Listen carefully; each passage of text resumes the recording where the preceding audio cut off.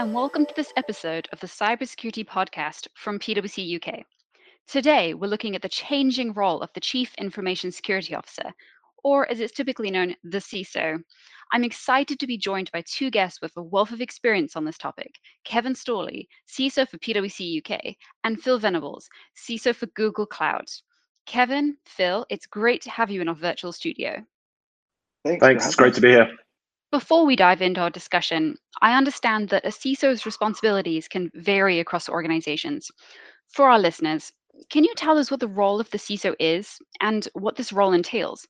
Kevin, it would be great to hear your thoughts first. Thanks, Abby. If I could summarize it, I would say that the CISO is a trusted advisor. And what that means is he's looking at security from a risk perspective. So he plays a little bit from a chief risk officer role. He's also playing it from a technical perspective. So how he responds to incidents, how he looks at threat intelligence, how he implements technology within an organization. But he's also, I equate to chief learning. So how do you educate the organization on the threats, the pitfalls, what not to do, how to be secure, but also driving the change. So he also becomes a change officer in a lot of ways because security is always ever evolving and you need to constantly drive change throughout the organization. But ultimately, to me, it really, he or she becomes a trusted advisor to the executive board. Yeah, and just building on that, I think that's right. I think the other thing as well, and you kind of hit this in the question as well, that the role does shift depending on the organization you're in and the industry you're in, as to whether you're focused on product security versus the protection of the assets of the corporation. It also varies across sector depending whether you're in government, finance, energy, healthcare, telecoms. There's all sorts of different nuances to the role. I think increasingly as well, the CISOs are picking up more than just classic information and cybersecurity, and they tend to now also include many other risks that they oversee, including many other technology risks. But I think the main responsibility of the CISO, as Kevin says, is really to be a trusted advisor and the focal point for that information protection program for the organization.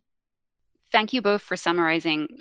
We often talk about the role of the CISO in an abstract way, so it's great to hear your perspectives. So, a good place to start a discussion would be to hear a bit more about yourselves. Over the course of your careers, how have you both seen your role change? Phil, why don't I come to you first?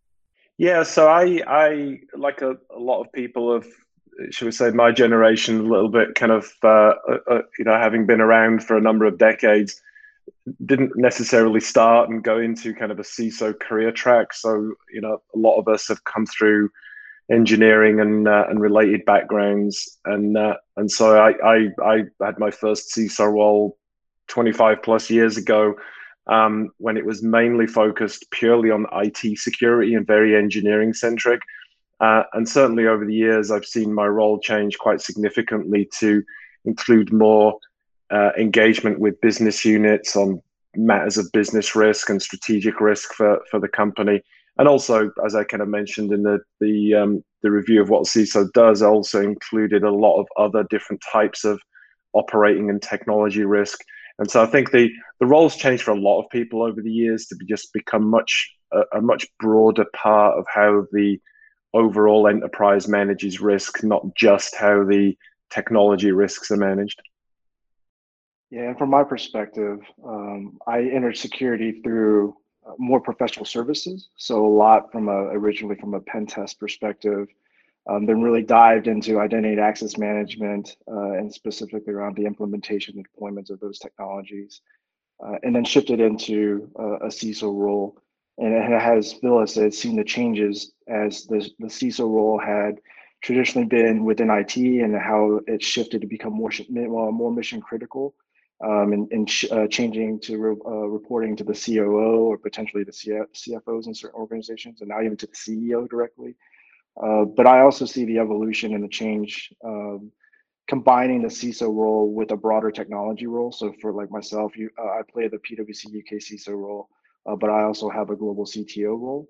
And I do see that there will be more changes to this hybrid kind of role going forward. Thanks. It's really interesting to hear how both of your careers in cybersecurity and, of course, roles as CISOs have been quite different. We've discussed in earlier episodes of this podcast what organizations are doing in the wake of the COVID-19 pandemic, and our own research has shown that they are focusing on business resilience and strategy. So it sounds like CISOs are going to need to be more involved in these conversations moving forwards. As the role of the CISO evolves, how do you think they can find a balance between shutting down security risks, which has been their focus historically, and enabling the organization to achieve its goals and, of course, deliver these commercial benefits? Yeah, I can kick off on that. I mean, it's kind of interesting. I think many chief information security officers, especially in the past few years, have also added business resilience to their kind of their remit and the portfolio that they cover. And I think that's kind of a healthy thing because there's a lot of trade-offs to be made in many cases between resilience and security. And so I think having the CISO drive resilience as part of broader organizational preparedness, and certainly again in organizations that had to do a lot of work to transition into more flexible and remote working during COVID, required a huge amount of support from the CISO to make sure that they were doing that in a secure way, whether it's promulgating more depth of remote access or more video or more digitization of business processes to interact electronically with customers rather than kind of physical presence.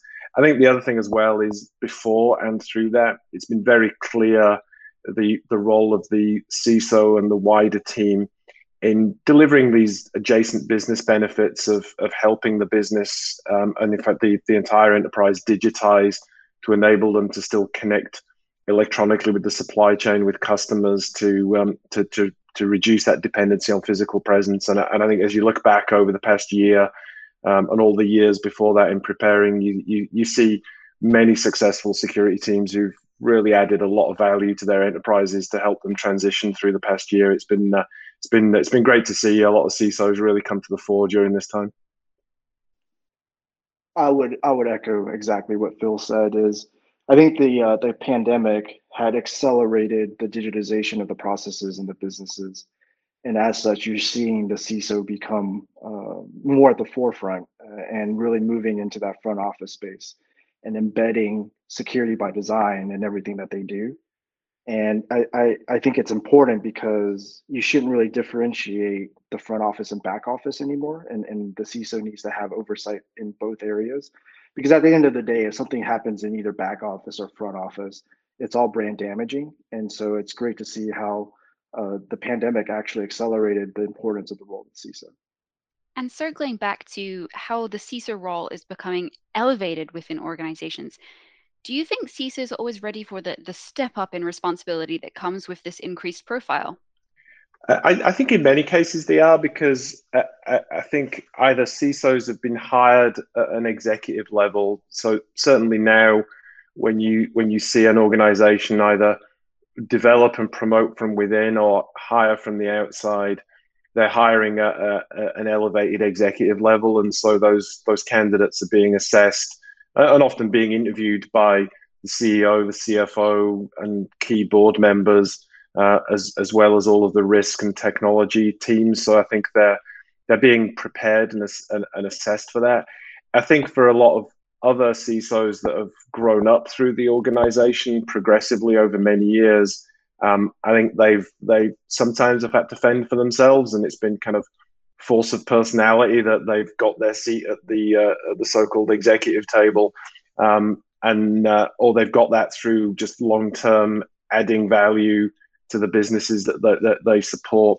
But I think now there's no question that for most major corporations, and especially for critical infrastructure industries, it's unquestionable that the CISO is not just kind of in a C-suite in name; it's actually in their action and their positioning the organization as well, which I think is again very, very healthy for organizations.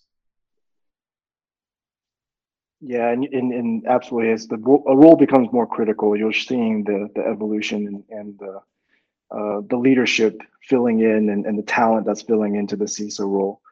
I would say, and I read this a while back, but one of the studies that I read was Grit is one of the greatest indicators of success. And I think to be successful in the CISO role as it gets elevated, the individual is going to have to show tremendous grit, because at the end of the day, security is a natural friction to the agility of the organization and how they're wanting to accomplish their goals. And so again, there's going to be a lot of adversity as part of this process and what they have to face. And again, the CISO just has to demonstrate the grit to go along with it.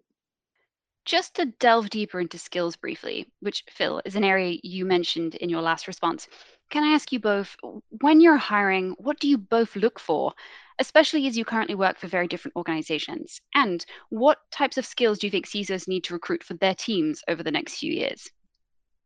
Yeah, I mean, there's a base level of technical skills required. So I think it's long since gone where the CISO is a purely technical role.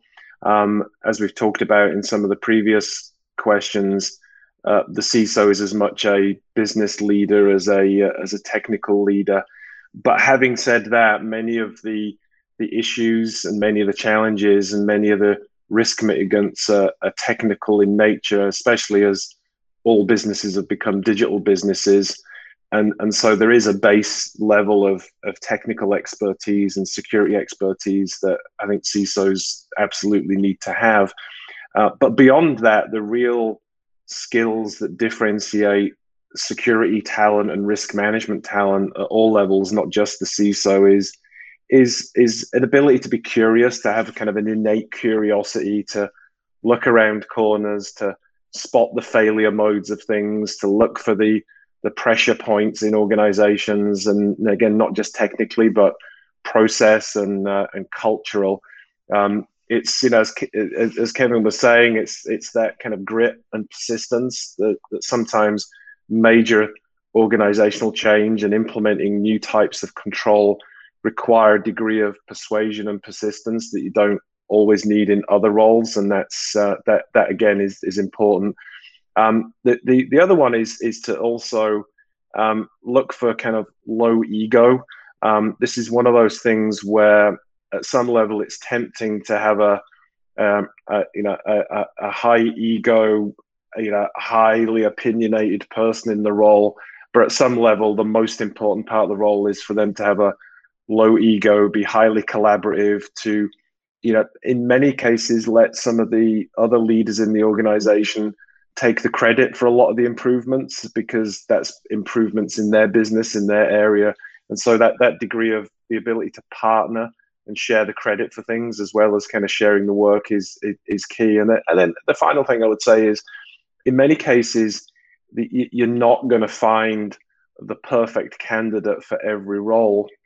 And so it's important to actually recognize that in many cases you have to hire people and train them and develop them to fill in the gaps. But what you're really looking for is their trajectory and their ability to do the role as it evolves, not necessarily to fit 100% of the criteria of the role as it stands. Because I think if you do that, you end up never getting anybody. And often I think we all look back in our careers and look at the people we've hired and developed, that some of our best people in some of our most critical roles weren't necessarily the ideal person for that role on paper, but we recognized their innate skills, trained and developed them, and they became world class in that particular area because you recognize their trajectory. I see eye to eye with Phil on exactly his response. When I was thinking through this, we typically, because there is a tremendous skill shortage right now in the cybersecurity market, and you can't always get the best technical skill sets or the best risk skill sets that are out there. So we really kind of fall upon, I call it the CASH model: knowledge, attitude, skills, and habits. And kind of going back to what Phil was saying, is that we always want somebody that can come in, as he said, curious, always learning, can pick things up quickly, demonstrate great judgment, is disciplined, can fit into the culture, doesn't have the huge ego. And we can always teach knowledge and give them the knowledge and give them the right skill sets. But that's how we've approached it too, is we want the right individual that can grow with us, that can learn. But at the end of the day, be accountable and being able to pick things up quickly and become a leader. And that's what we look for as well. Yeah, and the interesting thing about this I've found is that sometimes your best security people are already in your organization in another part of the IT or business risk groups, and certainly over the many roles I've had over the years, some of the best security people we've pulled out of application development teams or infrastructure teams. Some of the best risk analysts we've pulled out of business risk teams, and then cross-trained into infosec, tech risk, and cyber. And again, because they had the innate skills. The other thing I've found useful as well, and I won't mention the name of the product, but it's a security training company that takes a very kind of gamified virtual lab approach to training. And in one of my prior organizations, we essentially deployed this training simulated lab environment across all of the technology organization. And often the people that were high on the leaderboards of these cybersecurity games were people from the wider technology organization, not actually in all cases the information security team. And so that turned out to be a great recruiting ground for pulling people off the leaderboards and transitioning them from tech into the infosec team. So again, recognizing across the board that in most of our organizations, even if we're short of talent in the infosec team, we've probably got a lot of innate talent in all of the other teams. You just got to find them. So it's clear that CISOs are really thinking about what skills and training they'll need to support them. But of course, risk continues to be on their minds.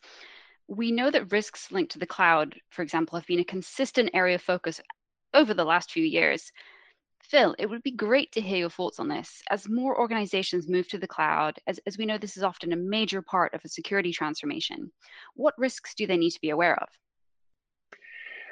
Well, I think it's becoming the case now where I think as all of the cloud providers, especially the hyperscale cloud providers like us and Amazon and Microsoft and a few others, have really gone past that kind of economy of scale now, where they're of such a scale that the cloud providers are able to embed a level of security and resilience in the cloud that very, very few, if any, organizations now can sustain. And so there's a much higher level of default security controls, whether it's encryption, whether it's trusted hardware, massive levels of resilience, massive levels of network connectivity, the ability to implement multiple different resiliency models. So as a result of all this, I think a lot of organizations are starting to see cloud as less of a risk in and of itself and more actually as a risk mitigant. It's their means to increase security and resilience compared to what they've traditionally built on premise. And that's not because they didn't want to build those higher levels of default controls like encryption everywhere on premise. It's just that the on-premise legacy technologies don't necessarily have the capability to do that.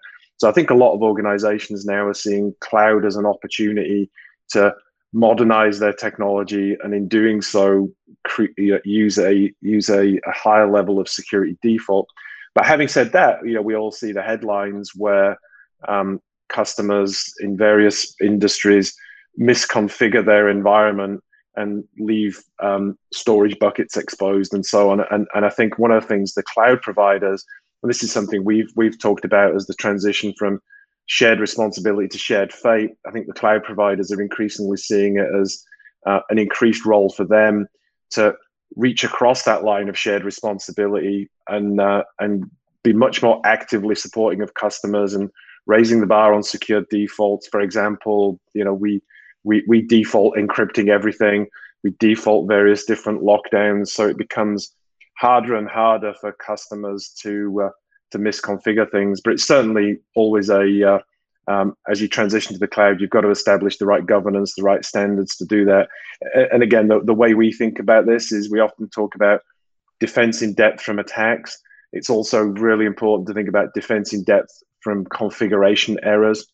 And a lot of the controls and the support we give to customers are in the recognition of that. But on balance, I think now people are recognizing that the move to the cloud is not just an opportunity to digitally transform their businesses. It's an opportunity to step function increase their security and resilience. Yeah, cloud is definitely becoming one, going back to the agility and resiliency that Phil was talking about. A lot of organizations, especially as we've gone through the pandemic, are moving infrastructure and applications to the cloud. That's why we saw a lot of the growth and with huge cloud providers such as GCP and AWS and Azure. From a security perspective, I think I would summarize it as two major things. Right? I think visibility and control.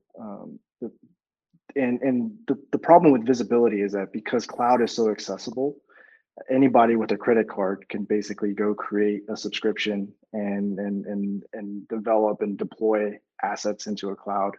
And so we don't always have that visibility. And I think that's one of the biggest struggles that we have to work against. And then the control aspects of it.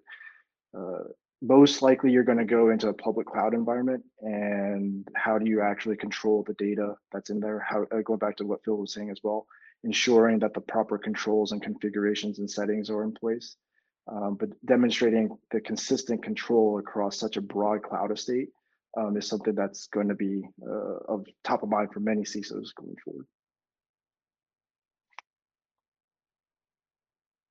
And staying with risk, we also know how the supply chain can also be a source of concern for CISOs. President Joe Biden has recently announced an executive order on improving America's cybersecurity, which includes strengthening the software supply chain, which will likely have global ramifications. And as CISOs will need to respond to this, what steps can they take to ensure that their software is secure? I think that we've got to split software security into two things. First, exactly as you described, a focus on the software supply chain of what external components from vendors or from open source packages come into your software, and making sure that has integrity and the right provenance, and you understand where that comes from. And then secondly, it's the software security program that looks to make sure the software you're constructing is as free from vulnerabilities as you can possibly make it. I think those programs of risk management around software are obviously highly interconnected, but often the processes and the tooling to address them can sometimes be different. I think the other thing within the software supply chain is it's really important to have a framework for thinking about this. And so I'll give an example. So there's something we at Google publicized recently called SALSA, SLSA. So this stands for Supply Chain Levels for Software Artifacts. So if the listeners search for SLSA on GitHub, we published an open source framework for that's based on our internal experience at Google of how to manage software supply chain risk over many years. And that gives people a structured framework. Again, it's open source, so people can take it, adapt it, of how to think about mapping the software supply chain and looking at the controls that are required at each step. And ultimately, you really want to have knowledge of where the software came from. You want to have a so-called hermetic and secure build environment, so that you have confidence that the software is built purely from what you input into it in terms of source code.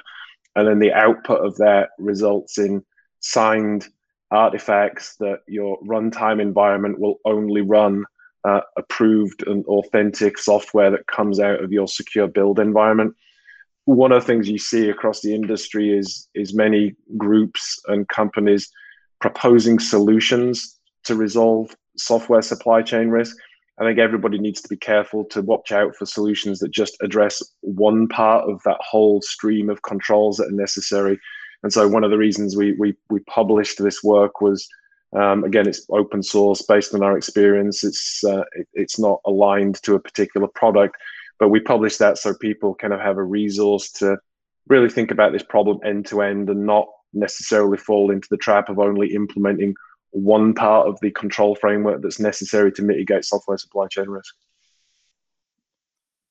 Yeah, and I would add that this should be looked at in various different ways. Number one, with the development of software, as Phil had touched upon, where just recognizing what tools are being used for development, but also very important where the actual code is being stored, how many different code repositories that you might have, and securing those repositories as well.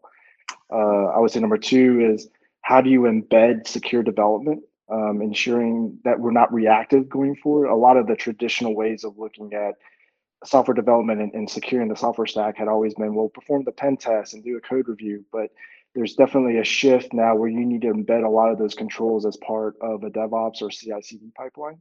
And that's the next evolution of where we need to look at security, ensuring that we're, again, proactive rather than reactive in that approach.